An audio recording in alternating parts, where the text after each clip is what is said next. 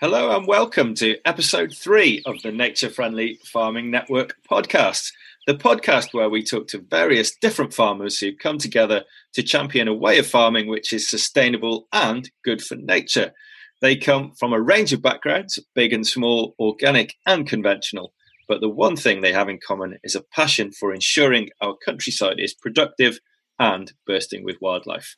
I'm Will Evans, one of your hosts. And I'm Ben Eagle, also one of your hosts. Now, we started off in England with episode 1, then we ventured north to Scotland for episode 2, but today we're delighted to be heading over the Irish Sea to Northern Ireland to talk to livestock farmer and ecological consultant, Michael Meharg.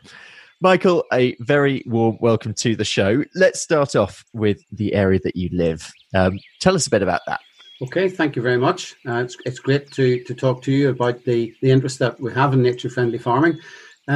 Yes, I farm several areas, but the home farm is just outside Belfast. We're in a Belfast postcode and Belfast phone code, so we're on the edge of our major city in Northern Ireland. Typically in Northern Ireland, the average farm size is about 25 hectares, and that makes it difficult for a viable farm.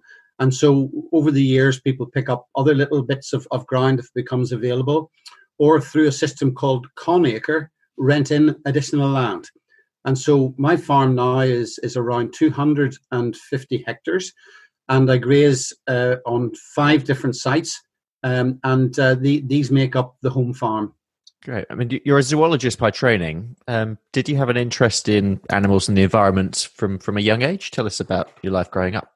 So yes, my life growing up, my mother was born on the farm, and moved into Belfast whenever she got married. I was brought up in Belfast during the 1960s, 70s, and so on. So the farm was a great place to go to at weekends to get away from what was happening in the city at that time. And my grandfather, my uncle who farmed there, I spent just my childhood and holidays on the farm helping out, but also living that sort of free range, open life that you do if you've got access to an area like that. Mm.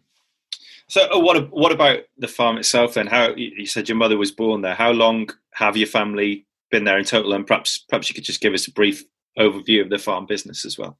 Certainly. Our farm has been in the family, I suppose our farming has been in the family in both generations, going back in our ancestry. On my mother's side of the farm, the family had a tragedy where they had farmed originally in and around the turn of the century, 1900, and they moved away from the farm they had then to the current home farm. So it was my grandfather's and then more recently my uncle's land.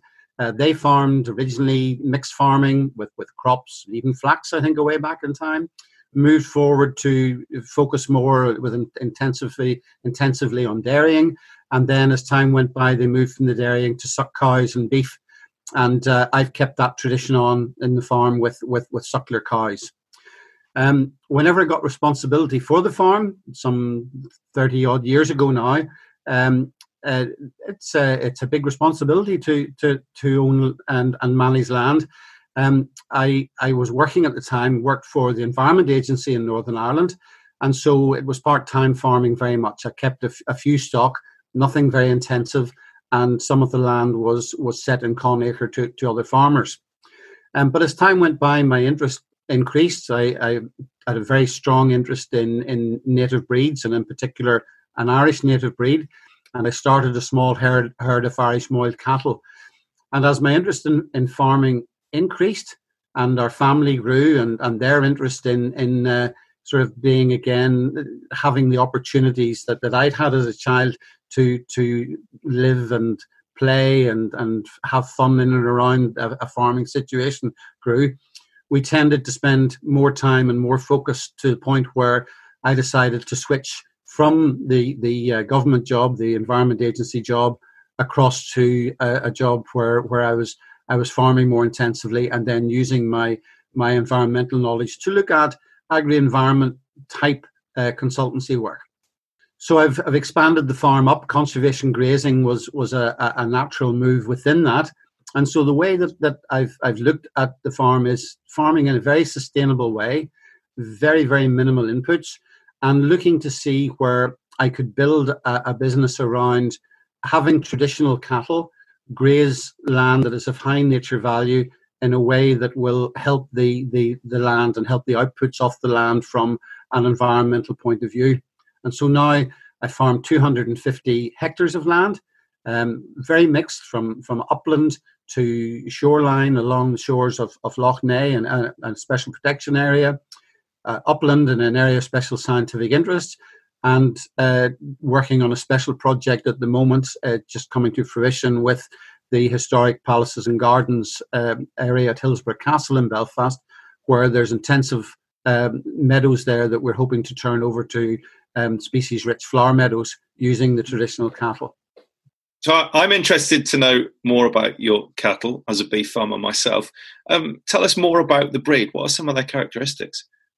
So the Irish Moiled is a very ancient breed of cattle. In the history and the annals of Irish farming and Irish historical life, the Irish Moiled cow is revered. It was the utility breed. It was a cow that produced milk for the farm. It produced beef in the form of an animal, and in form of a carcass for wintering.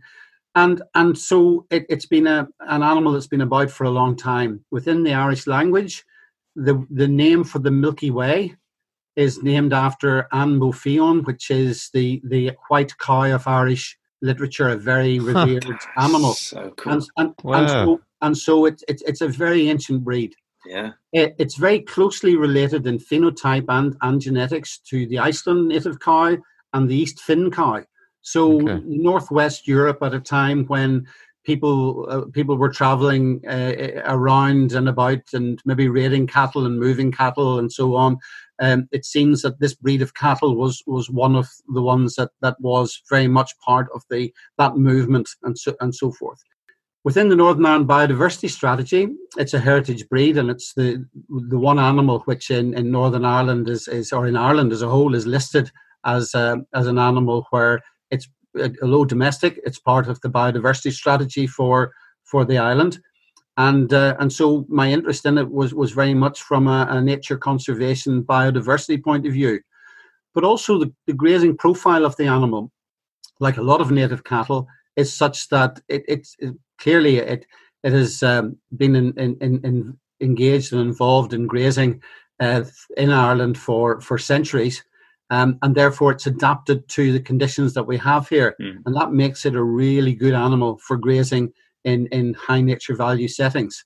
And in terms of your meat, you direct sell that. Is that a relatively new venture, or is that something you aim to start off with straight away? I think initially what we hoped to do was to raise cattle and have an animal that we could put into our freezer. And the thought of providing the family, I was lucky enough to take on and have the responsibility for looking after a family farm, but with family and relations and so on. And I always thought it would be nice to be able to raise meat, to do it in a way that was, as I would call it, very sustainable. And then to provide that an element of food for ourselves and for the extended family. So that led on then to people locally and within our family circle and extended family of friends hearing that we had, in inverted commas, this special animal and special meat. And there are a lot of loyal customers we've just built up by word of mouth, and just in not in terms of the word from a land management point of view, but just an organic building of the market that we have. Yeah, I did go into schemes and signed up to various schemes for the Irish Moiled meat. There were a few premium schemes being run by a couple of butchers locally, and I suppose the highlight would be when the G8 came to Northern Ireland for the big conference. Two of our animals went to provide a meal for the likes of Obama, Putin, Angela Merkel, David Cameron. Wow. And I suppose in terms of sort of being proud of our productivity, that's one thing that we were very chuffed about. Yeah, what an accolade. I just kind of would love to think of Angela Merkel sitting down to one of my steaks, Fantastic. But that's where we are now. I've kind of tried to improve this, and we're currently involved now at the early stages of an agri-food cooperation scheme, which is looking at sustainable productivity for Irish moil cattle. And the aims of that over the next 2 years is being funded through the Regional Development Programme in Northern Ireland, is to get a group of Irish moil producers together in and around a set area around Lough Neagh, and to have 3 restaurants, 3 butchers, and 3 farm shops providing Irish moil meat, and to get a market for the animal in a coordinated way. So that's where we're striving to get a little bit of a nucleus together of producers to show that there's a viable output there and a viable source to supply meat through. That's absolutely brilliant, and I hope that's something that other breeders could be doing elsewhere. Perhaps we could expand on some of the grazing areas you have there on the farm. It's an incredible diverse range of sites that you have, isn't it? I think you said there's 5 different sites there. Yes, so 5 different sites. So there's the home farm, which was traditionally fairly intensively farmed by my grandfather and my uncle. So it was a beef farm traditionally. The artificial fertilizer was put on, manure was spread, and that was the system. It was sprayed at least once a year for the weeds, as it were, in inverted commas, and that was it. And when I took over, took responsibility in the late 1980s for the farm, my feeling was to cut right back on the inputs. I didn't like the idea of spraying. I thought we should be able to manage our docks and our nettles and our ragweed and those other weeds that were on the farm. And I didn't like the idea of constantly focusing in on artificial and spreading to increase the amount of grass. So I tried to manage and farm to improve clovers, to reduce the types of docks that we would have on the land, but then to take in other land. If I was going to farm in a less intensive way, I would need more land to carry the numbers of cattle that I would want. So the first area that came up was a large area of land at a site called the Eco Centre, which is owned by Ballymena Council in Northern Ireland. It's a floodplain area, floods quite often during the winter months. It's an area of fairly unimproved grassland. It was purchased for the council at the millennium, so it's been in their hands for a long time. And it's a pretty good diverse area with rivers, bits of woodland, and with, as I say, the flood meadows there. And I started grazing there. It's a public site, so the public have access to the site, both through paths and also in areas where they can walk through the fields. And it's grazed at about 1 livestock unit per hectare there. The other site then that came in more recently is our Ulster Wildlife Trust, the local wildlife trust, have 120 hectares of an area of special scientific interest on the fringe of Belfast in the Belfast Hills. Again, another publicly visited site where people can walk through and around the site. And but it is exceptionally high nature value area. It's one of the best areas of purple moorgrass, rush pasture, 9 species of orchid, marsh fritillary butterflies present. The third best site for wax caps, which are little indicator fungi in all of Ireland. So it's an exceptional site, and it's a joy to have the cattle grazing up there. I see it almost as a natural apocryphy. They can go through the site and graze, and there's so many herbs that are growing there naturally that it does tend to keep them pretty healthy. And our grazing is focused up there. And then this year I took on grazing of a small wet woodland and grassland site on the shores of Lough Neagh. I facilitate an environmental farming scheme down there for the Lough Neagh Partnership, and I was keen to take on a site to get first-hand experience of the sort of land that the farmers who would be in our farming group would be managing, but also to use as a focus area where different farmers can come and see the issues and problems of invasive species, of rapid flooding, of how to look at and look after and have discussions about the issues and challenges of managing this sort of land. Okay. You've enthusiastically adopted new technology on the farm in the form of renewable energy. Tell us more about that, because it seems to fit in very well with the rest of your business and your whole ethos. It does, yeah.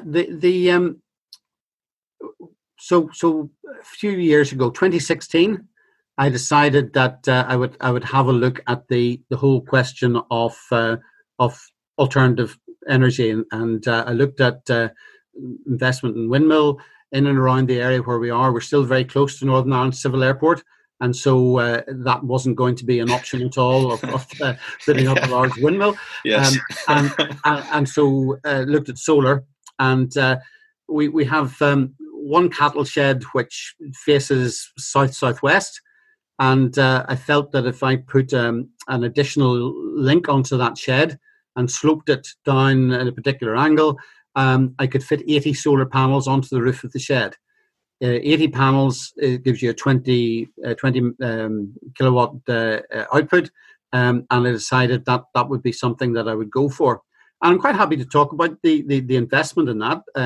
It was around £20,000 to put up the shed, to do the infrastructure that was needed with the electricity supply, to buy the units, and to install them. ROCs were available still at that stage, the renewable obligation certificates, and they're available for 20 years in terms of the contract that you sign. There's a 20% reclaim on tax from the investment. And I'm getting £3,500 a year from ROCs and from feed-in of surplus energy, and saving about £1,000 a year on our own electricity bill domestically and on the farm. And what I also run a cable to a bungalow of a relative and sell them the electricity directly. So it's they're very close by.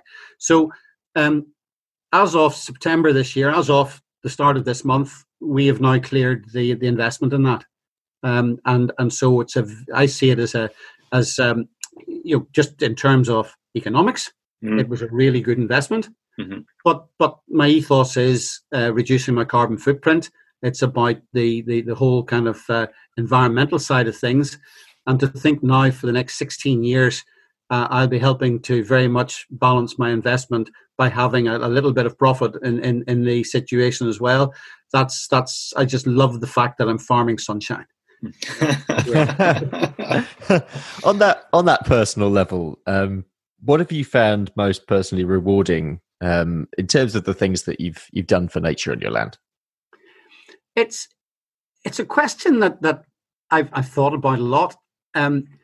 Irish hares have always been an important thing around this part of the world. The Old Nuts Corner airfield had very large, in inverted commas, herds of Irish hares in the land, and I've grown up knowing about them. So ensuring that the Irish hare, which has been under pressure, and other farm indicator species of farmland in Northern Ireland have been able to carry on existing on my farm are important to me.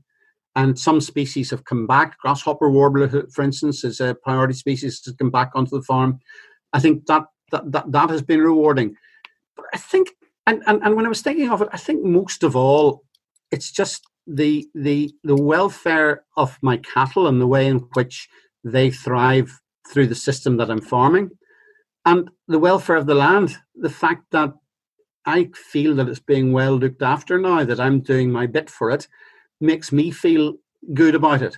And so it's a bit like there's a book that some folk will know. Ray Kinsella wrote a book called Field of Dreams. Kevin Costner was in the film, and it's a kind of a bit of a crazy story about an Iowa farmer building a field. If you build it, they will come. If you build it, they will come. And so that's the line that I like to think on the farm, is that by the husbandry and the way in which a nature-friendly farmer looks after their land, if you build it, they'll come. The wildlife does come back again. Now, clearly not every, you'll not get corncrakes back if there aren't corncrakes in an area, or curlew back if there aren't enough curlew. But for those main species that occur, that are indicators of biodiversity and of good farming practice, I think that's the bit that I like the best and feel the warmest feeling about. And at the same time, that I look at my paycheck or not my paycheck, my bank balance, and it's not in the red. Those are the two things that are very important. Yeah. Okay.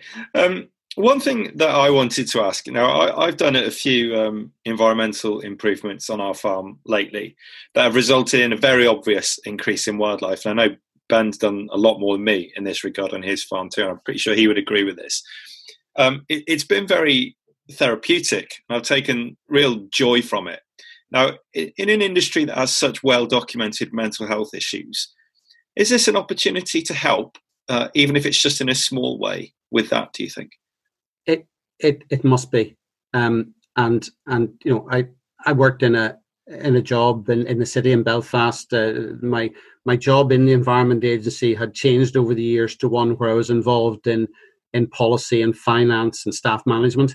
And getting home in the evenings to go out and walk around the farm and check my cattle and be with them and to walk the land is something that I treasured and do treasure. I know my family are the same. My wife, my children are the same within that. It is something that we have the ability to do. Farming in areas where there is public access has opened my eyes to the ways in which different people whom I meet on the land there are using the land. And there are a couple of very interesting stories there. At Ballymena, where I've been grazing now for over 10 years, I see people stock watching. They know my cattle on the farm. And I've got a little network now built up of people that I've got to know who count the cattle, who will text me and tell me that they're, all 9 are there today. Yeah. All 15 are in that field. You've one standing out on its own. You maybe need to have a close look. I've noticed it today. It's not there. And even one guy who said one of your animals, its eyes gone all white. And I think there's something wrong with it. And he'd spotted pink eye in the animal. And it's got to the stage with that where I don't actually have to go and see my cattle every day in that site because I know if 2 or more tell me that they're all there, I know that everything's clear. Brilliant. And I know that they're getting something from that. They wouldn't do that if they didn't feel good about it. No. So that's a nice thing. But also, and I'll just give you a little example. It actually brought a tear to my eye when I met the man. One night I was up checking an animal that I thought was quite close to calving up on the site on the edge of the Belfast Hills. And I saw someone walking out across a field. It was on the edge of dark. It was very late. It was on the edge of dark. And I thought, I don't know what's going on there. So I went over to see what it was. And it was a man, and I got chatting to him, and he was in his mid-80s, and he was walking over the land. And I sort of thought, well, what on earth are you doing? Very fit guy for his 80s. I said, what are you doing up here? And he said, my wife died about 25 years ago, and I was very lonely. And I was sitting in the house at night, and I just thought, I've got to get out and start walking. And he said, I come up into the hills here, and I've been walking ever since, and I just walked to forget. And it was just a lovely feeling that he had an empathy for the hills. He was up, he was surrounding himself with nature. He then went on, we've become friends since, and he's gone on to tell me about the animals and the plants that he sees when he's up and how much he enjoys it. But quite a few people that I've met have similar stories to that there have been issues or times when just getting away and out and being outdoors in an area where they feel safe, but also are engaging with nature, the environment, and the farm are very, very important to them. And I think through COVID, we've seen that the way in which when people were locked down, the awareness and the joy that wildlife and nature and the countryside brought to them, and the desire to get back out there again after the restrictions were lifted has been something that has just reinforced in me how important the role that we play with the landscapes that we look after and have responsibility for, and the countryside. I think that's shown me just how important a job we have to maintain that. And isn't it wonderful that people have made that reconnection again, or it's reinforced the connection that was always there? Absolutely. I mean, Northern Ireland has gained a lot of exposure lately as a tourist destination, with several movies being filmed there, and perhaps most famously the wildly successful TV series Game of Thrones, with several stunning locations being featured. It would seem that farmers have a huge role to play in that, as you've just been saying, in terms of landscape management. So by enhancing the natural environment around them, they'll be contributing massively to the wider economy. How important do you think that is, especially perhaps in a post-COVID world where we'll all need to play a part in driving the recovery process?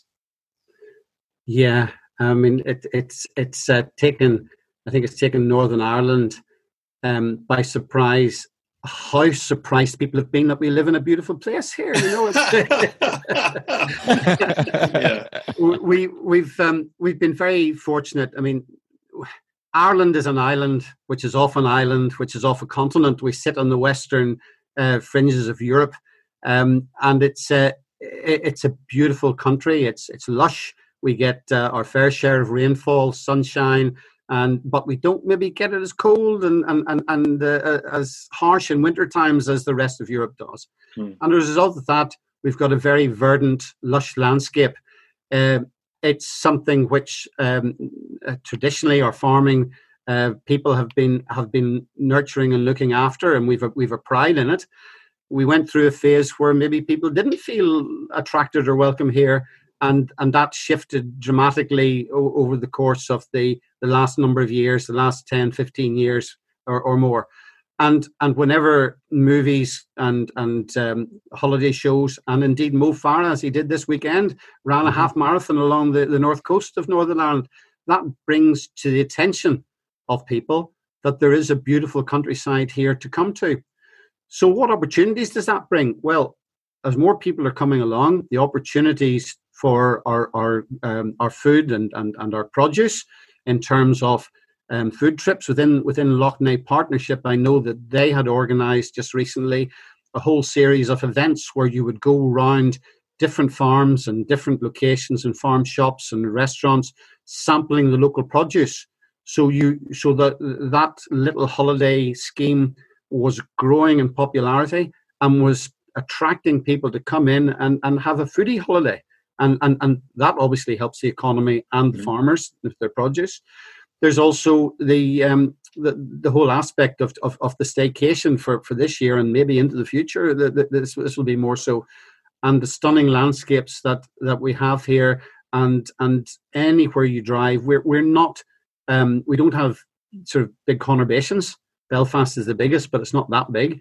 And really driving anywhere throughout Northern Ireland and further afield into the whole of the island is a joy. The landscape is very welcoming and very open, as are the people. So farmers are taking advantage of that. I know within NFFN, at least one of our committee members has just broken ground and is developing camping and glamping pods on his land. And we see examples of that all over the place where more and more farmers are becoming aware of the fact that people and visitors would like to spend a little bit of time on a farm, enjoying the countryside and enjoying their countryside. And farmers are maybe beginning to step a little bit away from that sort of their own sort of biosecure lockdown feelings of, well, people have complained about our industry and the way in which we're not doing a lot for nature and wildlife over the years. Now people are talking about how well we've looked after the landscape and the countryside, and maybe just beginning to make that turnaround to say, well, if I welcome people in, it'll be good for my business. The diversifying is always a positive thing. There's then opportunities for people who are coming onto the farm to avail of produce either from the farm or locally. And I think it can only be a good thing, and I think it's going to increase. One thing I should ask you about, actually, seeing as this is the Nature Friendly Farming Network podcast, is your involvement with the Nature Friendly Farming Network. The various organisations that are around RSPB, Ulster Wildlife, from the Wildlife Trusts, the likes of the Woodland Trust, I've had a very strong feeling for all of them in terms of what they do. But as a farmer, the Nature Friendly Farming Network is a perfect fit for the interests that I have, because it's about making sure that people with a similar interest can share their experiences and their knowledge, can encourage others to get involved and give them the confidence and the guidance that they can work within that, and that there's underpinning and underlying all of that is the fact that we're businessmen and business families, and we should be ensuring that we don't go too far in any direction, that we balance it all, understanding that it has to be about productivity. And so I was very, very glad to get involved with Nature Friendly Farming Network. And I think, having sort of got to the stage that I am in life, having gone through various experiences within Northern Ireland Environment Agency, it's a nice thing and a nice time to give something back to an organisation that is helping to promote that. And if we can encourage others to take steps to be proud of the nature they have on their farm and to enhance it a little bit, and maybe through the membership to act as catalysts within an area, that maybe neighbours or others will spread out, and an economy of scale or an increase of scale will come in, and some more connectivity can come about, that would be a lovely thing. I would see that as a lovely thing to happen within our landscapes. Where would you like to be in 10 years' time? I'd like to still be here. And I think I don't mean that sort of in a way. I think a lot of us, this whole kind of episode that we've all lived through has focused very much on both our mortality, but also how precious life is. Yeah. And I think within that, my feeling is that I have appreciated even more just how fortunate we are as a farming community, with the responsibility and the opportunities that we have. So when I'm saying I want to be here, I want to be here as in the place where I am now, with looking after nature, being nature friendly, being viable as a farmer, producing the crops that we produce. Changes that I would like to make, or species that I would like to see maybe around the farm more. I'd love to have a barn owl come nest in the barn owl box that we have up, and we haven't had that. I've got swift boxes up around the house that I put up 4 years ago, and I religiously play the calls during the season. And we've had starling and blue tit or great tit nests in the boxes, but no swifts yet. So I'd love to be in a place where both the barn owl and the swift boxes were there, and just to maybe one day see a butterfly orchid appear in one of our fields where we've been farming for a long time would just be an icing on the cake. But really, for the inexorable process of change, for the positive, sustainable side of farming to have increased generally across the countryside would be something I'd be very, very keen to see. And I think back, whenever I was talking, first of all, to my uncle about my thoughts about conservation on the farm, he would have looked at me very much askance and thought, how on earth could we ever have room? We've got to farm, we've got to improve, we've got to do things. And I'd like to think with him around now, where he around now, he would be proud of the way in which on the farm where we've rebalanced a bit, and that there is more space for nature, and that we're still making a living out of the farm.